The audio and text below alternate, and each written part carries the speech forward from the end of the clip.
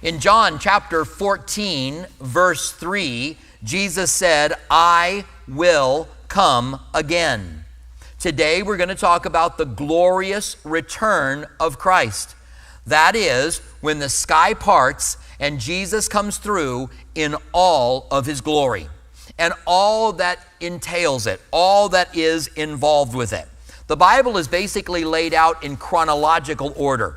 Not every verse is in chronological order, not every chapter and not every book, but basically you have in the beginning God created the heavens and the earth, and then you have everything being wrapped up in the book of Revelation.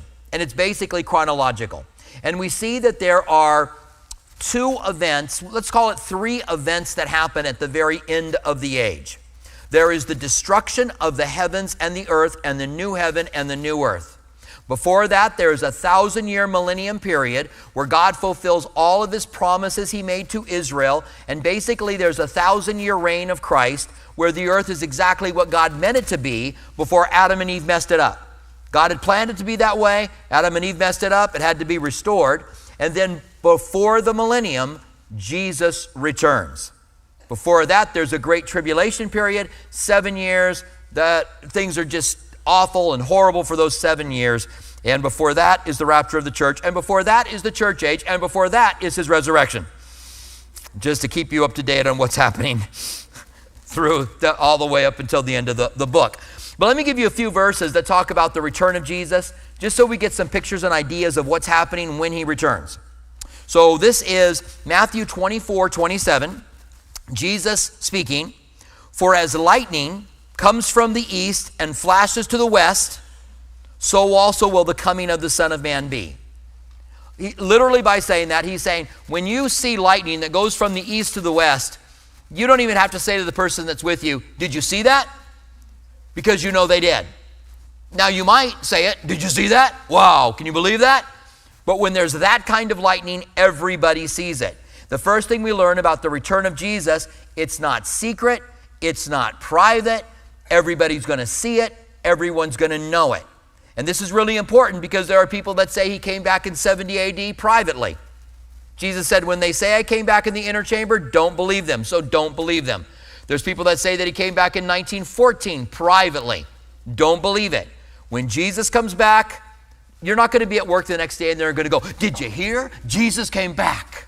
That's not going to happen. Everyone's going to know. The second thing we find is in Matthew 24:30. It says, then the sign of the Son of Man will appear in the heavens. And then all the people of the earth will mourn, and they will see the Son of Man coming on the clouds of heaven with power and glory. There's a lot in that little verse. First of all, what is the sign of the Son of Man? There's a lot of suggestions, and people suggest things, and sometimes I wonder why they suggest it. It's okay to go, I wonder what the sign's going to be. I guess we'll know when we see it. Some say it's the star that led the wise men to Jesus when he was a child. Some say that because Jesus is only going to come back to Jerusalem, that only if you're in Jerusalem you'll see him, so the rest of the world has to have the sign of the coming of the Son of Man, and you'll know it when you see it. I don't know. There will be a sign of the coming of the Son of Man. And then it says, and the tribes of the earth will mourn. That's because the people that remain on the earth at this point are people that are in rebellion against God. They are the people that have taken the mark of the beast, the Antichrist, because they weren't able to buy or sell without it. The people that rejected the mark were either died of starvation or were killed because they didn't give their allegiance to the Antichrist. So the people that are left are in rebellion, except for Israel, the nation of Israel, which has fled into the wilderness and is being protected by God. And so the nations of the earth will mourn when they see him. The day has come. It's the end for them. And all the things that the Bible has been talking about coming to pass have come to pass before their eyes. And so they mourn. And that's not the last time we'll read that they mourn. And then they will see the Son of Man coming on the clouds of heaven. So the sign comes first. Then the Son of Man comes on the clouds. Now again, what are these clouds? A lot of people have ideas. It's literal clouds. It's people. It's angels. In Hebrews 12, it says, since we are surrounded by such a great cloud of witnesses. Hebrews 12:1. So those witnesses there are actually people. So they say he's coming on the clouds. He's going to come with us, with people. He's going to come with angels. That's going to be the clouds. The angel, when Jesus was taken up into heaven, we're going to read that in a moment, said this same Jesus that left on the clouds is going to come back in the same way. That would make us think it's more literal clouds. Here's what I think when we read about the clouds of heaven. I think that we just get too much thinking. I think that when we want to break down everything. Jesus is coming on the clouds, and when it happens, we're going to go, look at his people, or look at his literal clouds. He will come on the clouds. It goes on to say, with great power and glory. And this is the important part of this verse. As lightning flashes from the east to west, everyone's going to know it, and he's going to show up with great power and glory.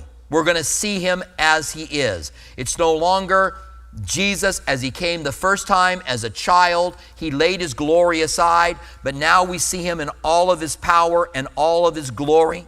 It's said that when we see Jesus in all of his glory, that we will tremble. We will wonder why we ever said anything we ever said to him, because he is so much more magnificent, so much more awesome than we could ever begin to imagine.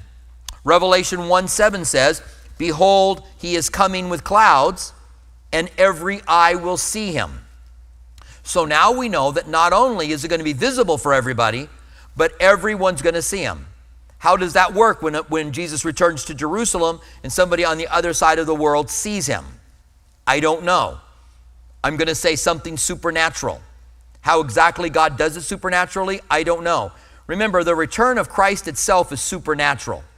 Natural would mean you're following the natural order of laws that are around the earth. There are a number of them. So when God does a miracle, he breaks one of those natural laws. I'm going to say the return of Jesus on the clouds is a supernatural event. And so the laws of nature don't apply. So every eye will see him. That's what it says. Even those who pierced him. So now we're talking about those who have died and are in a holding place awaiting judgment, and they're going to see him. So God has every person on earth see him return, and even those who pierced him. And all the tribes of the earth will mourn because of him. Even so, amen, or even so, so be it. So once again, comes in the clouds, there's going to be mourning, but every eye is going to see him. Now, this event is not Jesus coming back for his church. That's called the rapture of the church, clearly taught in the Bible. Every once in a while, I run into someone who tells me there is no rapture. Now, when they tell me this, my answer to them is, then please explain 1 Thessalonians chapter 5 and 1 Corinthians chapter 15, where it says I'm going to tell you a mystery, Paul said, we're not all going to die, but some are going to be changed in a moment, in a twinkling of an eye. This corruptible is going to put on incorruptible, this mortal is going to put on immortality. So some people who are still alive are going to go through the resurrection without dying. And then in 1 Thessalonians it says, and those who are dead in Christ will rise first, and then when we who are alive and remain will be caught up to meet the Lord in the air. Now, it's strange, I know. It's like people will say, you really believe that all you Christians are going to fly out of here? That's what you really believe? And I'm like, yes, as strange as that sounds, and I do know it sounds strange, I do believe that. But remember, there are so many other strange things that are happening during this time. And the Bible clearly talks about it. So when someone writes a comment, right now I answer the comments on YouTube. And when someone puts a comment down on a video I talked about the rapture and they go, there is no rapture. I always wanted to put more. Tell me why you think there's no rapture. I would like to know. What is your argument? What do you do with these verses? And so my response to them is always, yes, there is. Because if they're not going to give anything to back up why they think there is no rapture, you believe in a rapture as a Christian who believes in the Bible, you believe in the rapture. What you don't believe is the same thing as me, is maybe when it's going to happen. You might believe it's not before the tribulation, but during the tribulation, after the tribulation, 2/3 of the way through the tribulation. And that's really minor when you think about it. We believe everything else the same, including the virgin birth, the death of Christ on the cross for our sins, the resurrection of Jesus from the dead, and that he will return one day. But we have the rapture happening 3.5 or 7 years different, and we're like, you're a heretic. It's like, maybe you're just a little heavy-handed with that. Maybe we ought not to. Maybe this is an in-house discussion. we don't have to believe everything the same, right? We're going to have differences of opinion. I like to say, if you and I believe everything the same, 100% the same, then one of us isn't thinking. And I know I'm thinking. So that's kind of where that stands. It means there's going to be times that I'm teaching and you go, I don't know if I think that's right. And that's okay. Because there's going to be times when I'm wrong. The Bible says, if a man doesn't stumble in what he says, he is a perfect man. And you could talk to my kids, you could talk to my wife to see whether or not I'm perfect. And there will be mistakes that'll be made. And so that is okay. Now, before we get into our text, I want to read the same text in Matthew, because Matthew gives us a timestamp as to when it is going to happen. Luke doesn't. Luke is talking about the end of the world, is talking about the same time frame. In Luke, it talks about the destruction of Jerusalem in 70 AD. And in Matthew, it talks about the abomination of desolation, the tribulation period. But they're both in the same event, and they just give us the different time, the different statements that were made on the same event, on the Olivet Discourse. But in Matthew 24, he tells us when these things are going to happen. So I want to read that first. So it says in Matthew 24, 29 and 30, immediately after the tribulation of those days, the sun will be darkened, the moon will not give its light, and the stars will fall from the heavens. So the point that I want to point out there is that it says immediately after the tribulation of those days. This is the tribulation period. Jesus said there's a time coming that's worse than anything this world will ever see and anything that it has ever seen. It's a time we don't want to be here for. It's a time of God's wrath, a time of God's indignation. It's a time when God will judge the world for everything that's been done in the world. And that's what the Bible says. And I find it interesting that some people are angry at God for judging the world. And then some people go, how can God allow things like the Holocaust? How could God allow the evil that people do every night in the world? Because God's long-suffering. Because God is patient. But don't confuse long-suffering and patience with never judging. Long-suffering and patient means that God waits as long as he can for more people to take advantage of the salvation that has been offered, and then he will bring his judgment upon this earth. This is one of the reasons I believe that we as a church will not be here. Number one, we are his bride. He will come and take his bride out before his wrath comes. He's not going to leave us on the earth to face the wrath of God. And some people say, well, the church isn't going to face the wrath of God. God's going to supernaturally protect them, but they're going to face the wrath of the world in those days. And so Jesus is just going to leave his bride behind and get beat up by the world, instead of, as the Bible says, we will be saved from the wrath that is to come. And we have that in Romans 5:9 and 1 Thessalonians 5:9. Also, Jesus said, you don't know when I'm coming back, so be ready. The only position is that this happens before the tribulation, that you don't know when he's coming back, so be ready. If it's in the middle, we're going to look at events and go, it's here. If it's at the end, we're going to look at events and go, it's here. It's only before that makes that stance. Now, this tribulation period is a horrible 3.5 years, followed by even a worse 3.5 years. There are 21 judgments.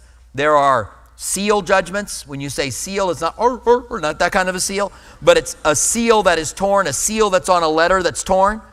So it's a scroll, and when the seals are torn, there's the white horse, which is the Antichrist that comes forward. The next seal is torn. I think it's the black horse that comes out. The next seal is torn. It's the red horse. The next seal is the pale horse. And these all represent things that start to happen during the tribulation period. Then there's the trumpet judgments that follow that, and they're worse than the seal judgments. And then there's the bowl judgments, like a bowl that an angel brings forward and pours out on the earth. And these are the worst of all the judgments. As it goes through the tribulation period, that time gets worse. And at the end of that tribulation period, when it's like the world can't take anymore, Jesus Christ returns. In fact, the Bible says, unless those days were shortened, no flesh would remain on the earth. Meaning he waits until the very last moment. Now, people have a couple different ideas of what that means. Some believe that the sun, our sun, is going through a supernova. Meaning that when a supernova happens, it gets brighter and hotter. and then it dies and goes out. This takes a period of years for it to happen. So some believe that when Revelation says the earth is being scorched, that supernova is getting hotter, and it scorches the earth during the tribulation period. And right when Jesus comes back is when the sun goes out, and no flesh would remain on the earth, because you can't live for how long? I don't think you can live for 2 days. I think the earth will get too cold. When the sun goes out, that's it. So Jesus comes back at that moment the sun goes out, when earth can't be on the earth, when life can't be supported on the earth. Other people believe it's war, because another thing that's happening when Jesus returns is the Battle of Armageddon. The Euphrates River has dried up, and by the way, you can look this up right now. The Euphrates River is drying up even as we speak. You can take out your phone and do a search. Is the Euphrates River drying up? And look at pictures of people standing in the middle of the Euphrates River with some little trickle going on behind it. And the Bible says the Euphrates River will dry up and a 200 million man army will come across it. It seems, I'm not saying this for sure, it seems like that could only be China, because they are the only ones that have an army large enough to have 200 million men in it. They go across the Euphrates River into the valley of Jehoshaphat, which is by the mountain of Megiddo, and that is the Battle of Armageddon. And here's the thing about war in our day. If we go to war, if the United States goes to war against China, or the United States go to war against Russia, there's a good chance that no flesh will remain on the earth. War has advanced since World War II. The weapons that we have now are so much more powerful that the argument is made that we could literally wipe out humans on the earth. And so perhaps at the Battle of Armageddon, there's such a battle between these superpowers that the earth will not be able to support life, that man will be destroyed. And so unless those days were shortened, no flesh would remain, could mean either one of those things. Or it could mean something else, by the way. I just gave you a couple of things people think. I'm always skeptical. I'm not skeptic. I'm more of a skeptical person. But when I hear things like that, I just go, well, that's interesting. Whether it's true or not, I don't know. But that's interesting. So I share them with you. All right? So in Matthew 24:21, it says, "For then there will be great tribulation, such as has not been seen since the beginning of the world until this time, nor ever shall be." So it's after that great tribulation that Jesus returns to the earth. His return will destroy the Antichrist. He is destroyed when Jesus returns in all of his power and all of his glory. He will come and put a stop to the Battle of Armageddon. That the Valley of Jehoshaphat is in Jerusalem. Jesus returns to the Temple Mount. That's where he actually returns to. Now, when Jesus comes back, it relates to the millennium. And here we're going to get into the theological section. So if you're ready to take your nap, you just need to close your eyes for a few minutes. Go ahead and do that now. We'll get through this millennium section, and then we'll get back into some other stuff. But what you believe about the end times is either amillennialism or premillennialism. There is also postmillennialism, but that is just a variant of amillennialism. So I'll talk about all three, but I want to give you a basic breakdown of both of these. And the reason I want to give it to you is because it has to do when Jesus will return. So first of all, there is premillennialism.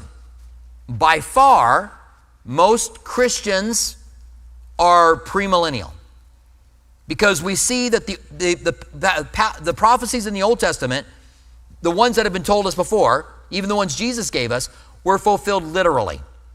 So when we look at Revelation, we have a tendency to look at them literally. Why would God change it from here on out when we see Israel become a nation just like God prophesied it? We see Jerusalem under Israeli control just like God prophesied it. That's in 1967 and 1948. And then why right now would God change it and do something different with prophecies in the future? So I think I have a biblical reason to believe it is going to be fulfilled literally. So when the Bible says there is a 1,000-year reign of Christ, and he will rule over the earth. And that's where it says the lamb will lay down with the wolf, and it talks about all of the things, the child who plays with the cobra, all of those things happening during that millennium period when the earth is restored to what Adam and Eve were supposed to have. And God's fulfilling his promises to Israel and rules the nation of Israel from Jerusalem, and we rule and reign with him. Now, the rapture will happen before that. There's some question among Christians as to whether or not it's before the tribulation or after it. But that's such a small detail. there's no reason to really fight about it. Believe what you want to believe, and that's okay. I believe it's before the tribulation period because I don't believe we'll be here. We've been promised that we will be kept from the hour of trial that's going to come upon the whole earth, Revelation 3:10. I'm not trying to give a defense for the rapture. I'll do that at another point. I just seem to keep coming back to it no matter what. And so then Jesus will come back to this earth, establish his kingdom, and rule and reign for 1,000 years. The Satan will be bound, and then he will be loosed, he will be captured, and thrown into the lake of fire. I'm giving you the basic breakdown of the book of Revelation now. So that's what we believe. That's what I believe. That's what Calvary Tucson believes. It's what Calvary Chapel in general believes. It's what most Baptist churches believe. It's what most non-denominational churches believe. That's premillennialism. Then there's amillennial. And amillennial is believed by Catholics. It's believed by Eastern Orthodox churches. It's believed by Presbyterian churches who are Reformed. They believe in amillennialism. And I don't want to paint a straw man. I don't want to make it look really weird. I want to give it to it as they would present it. And then I just want to share a couple of problems that I would have with it and why I'm not amillennial. So they believe that the book of Revelation is not a future book at all. They believe that the things that are happening within the book of Revelation have happened since the resurrection of Christ and when he returns. They believe he's going to return just as we're talking about, but they believe that when you see the earth scorched, it's a sign of when the earth gets scorched throughout all of the church history. They believe when the Antichrist comes and forces people to take a marker to buy or sell, that is a type of the Antichrist being unveiled and revealed throughout church history. So to them, the 1,000 years is a sign or is a metaphor, it's a better word, a metaphor for the church age in which the millennium is happening. They believe we are in the millennium right now. And all of the things that happen in the book of Revelation are a type of all the things that the church endures during the millennium, which is the church age. That's amillennialism. Now, an atheist, a theist believes in God, an atheist doesn't. So you might think that amillennialism, because it's got the A in front of it, means no millennium. It's not true. They believe the millennium is happening right now. And there are a lot of people who believe it. And in church history, there were more people who believed it than a premillennium. People did believe premillennium, but Israel wasn't a nation. And so a lot of people were like trying to put things together. How are these things going to happen? Well, God's going to fulfill his promises to the church, to Israel through the church. Because there's a lot of promises God made to Israel that weren't fulfilled. One of them was becoming a nation again. One of them was returning to Jerusalem. And so they said the church is going to do this. So that's basic amillennialism. Now, my problem with it, as I said, I don't want to build a straw man and tear it down. But my problem with it is that in the millennium, Satan is bound. And there's peace on earth for 1,000 years. It says that about the millennium period. This doesn't look like peace to me. And if Satan is bound, he's on a long chain. So I think that they believed that based on what they saw. They were looking at the world around them. Israel wasn't a nation. And so they said something else has to be done with these promises to Israel, so here's what needs to be done. And I always think it's a problem to build your theology based on what you see. I'll give you a quick example of that. When I was a teenager, in eschatology, the study of the last days, many believed that the European Economic Community was the final Roman iron of clay and toes, right, the feet of the statue. The revived Roman Empire was the European Economic Community. And that a Roman leader was going to come out of that who was going to be the Antichrist. And when I was a teenager, there was 5 or 6 people that had formed the European Economic Community. Then there were 7. Then there were 8. Then there was 9. Remember, it has 10 toes, or there's 10 nations. There's this final world power is broken into 10 sections. And so then there was 9. And then there was 10. And everybody was saying, this is the final revived Roman Empire. And its headquarters was in Rome. And so people were going, this is it. This is it. And then there were 11. And then there were 12.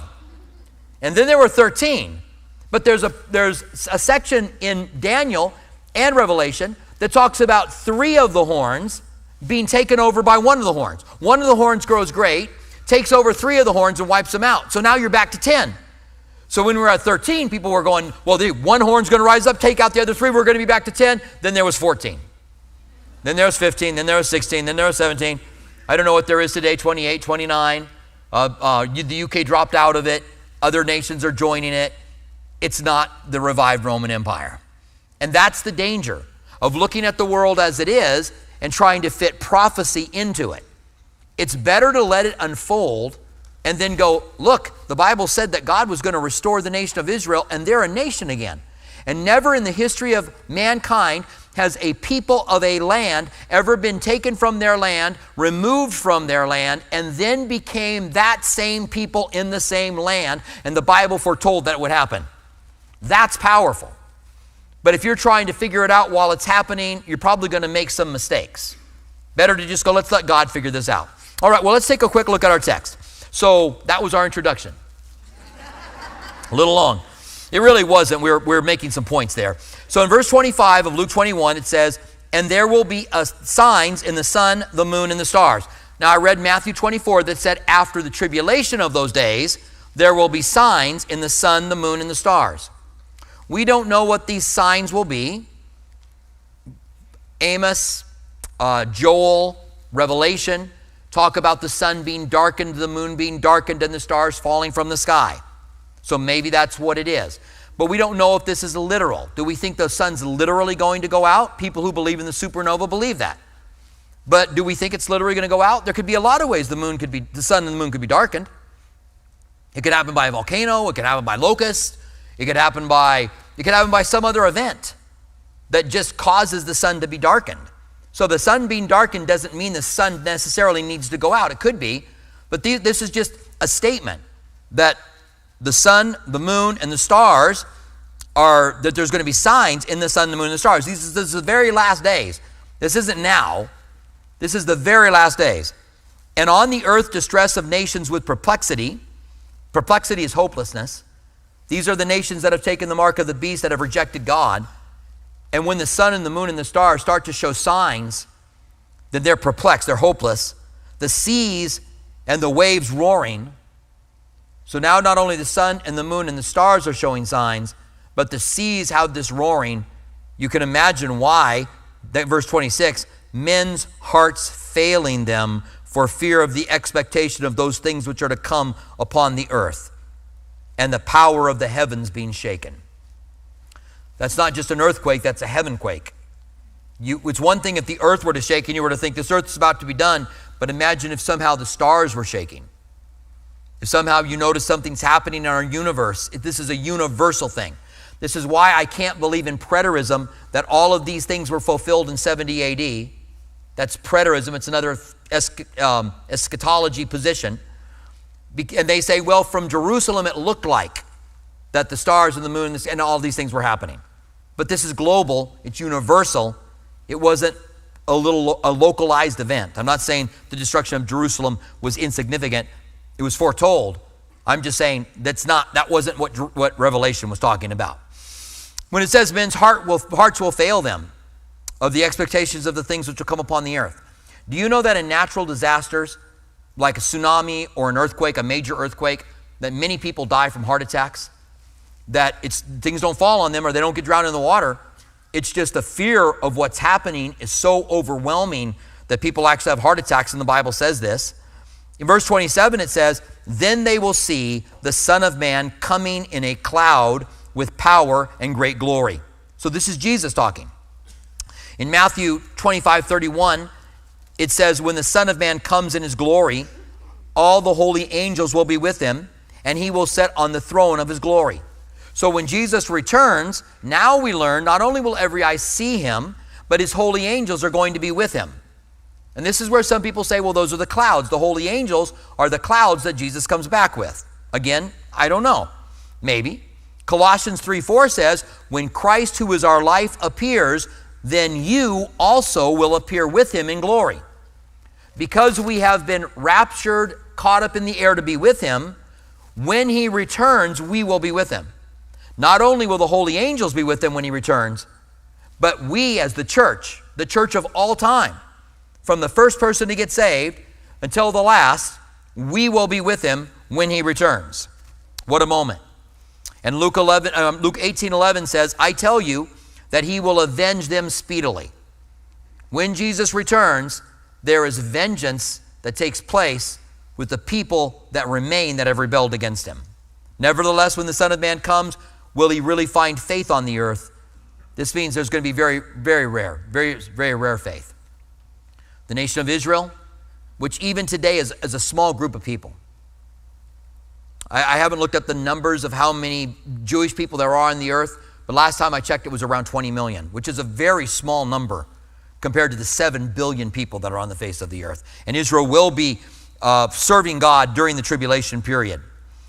Now, verse 29 gives us this kind of cryptic statement. Then he spoke to them a parable.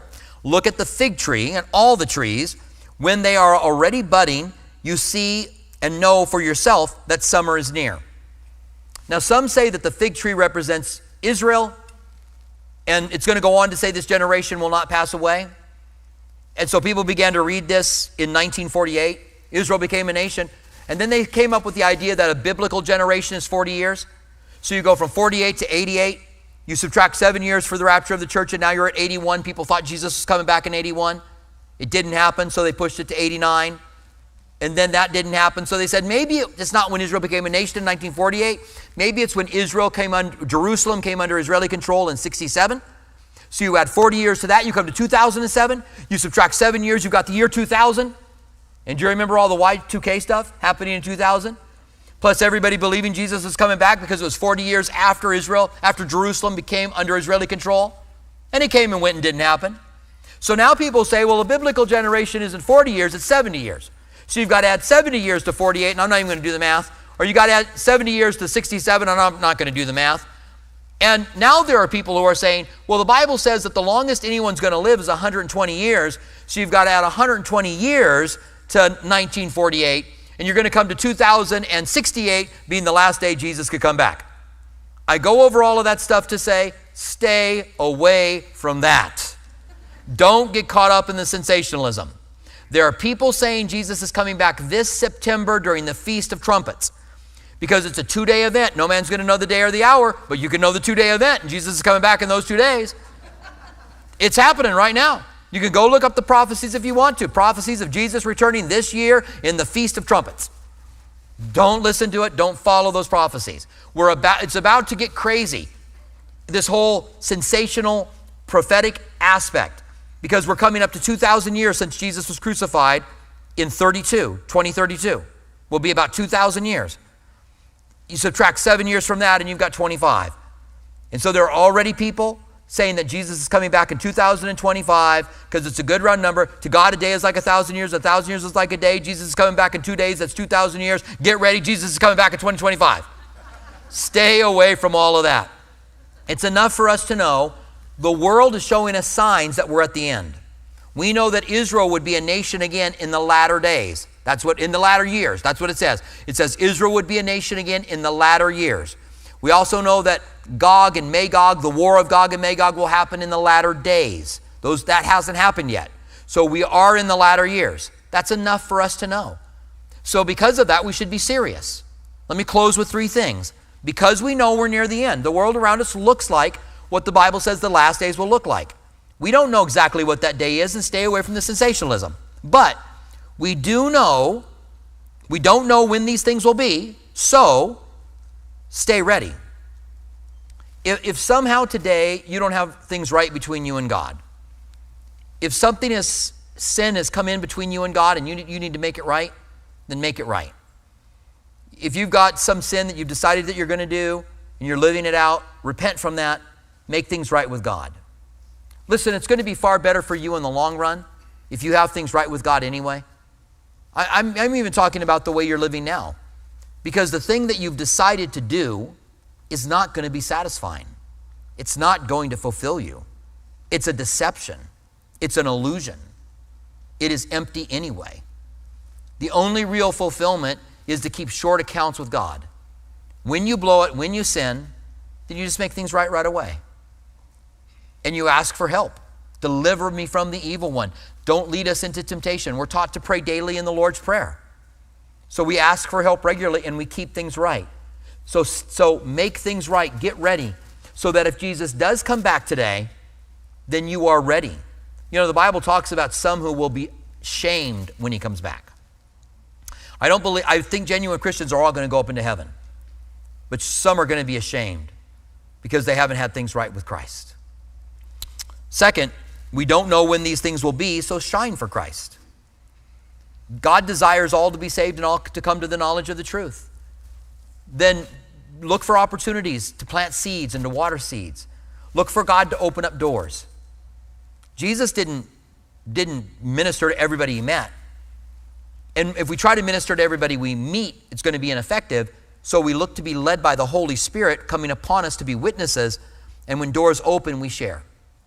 So just plant seeds, just water, let people know you're a Christian, let them know what you live for, and doors will open up. Step through those doors, plant those seeds, water those seeds, and God will add to the kingdom those who are being saved. And finally, we don't know when these things will be, so pray for those around you. Prayer is very powerful, the effective, fervent prayer of a righteous man. When you are right with God, you are righteous, and then you are fervent in your prayers, it's effective. And so now you pray for the people around you because your prayers make a difference. Prayer changes destinies. Jesus said, I will build my church on this rock, and I give them the keys to the kingdom. You and I let people in. We know how to let people into heaven. And the gates of hell will not prevail against you. That means we will be successful. It doesn't mean every person is going to get saved, but it means we're going to snatch people from hell. We are going to be successful in what God has called us to do. That's why we're given these things. That's why we're given the signs of the times, so we can go, the Bible talks about the last days looking like this, and it looks an awful lot like it does now. There are things that it doesn't. There are certain things that need to be revealed yet. And this is why this whole sensationalism needs to be put away. And I pointed them out as time has gone on, some of the things we don't see. We don't see signs in the sun, the moon, and the stars. The Bible talks about that happening in a couple of different ways. We don't really see that yet. Some think they have it, but they won't really see it. So be ready, stay ready, shine for Christ, and pray for the people around you, and more so as we see the day approaching, the Bible says. Do those things even more. The more we see the days approaching, and can't imagine that time would go on. Stand with me, would you? And let's pray together. Father, thank you that you've given us this passage that helps us to really understand the return of Jesus, that every eye will see him. Lord, and may we know these things that are said so we don't fall into the false teachings of those that want to deny the return of Christ. And Lord, we pray that you would help us to understand this. In the name of Jesus, we pray. Amen.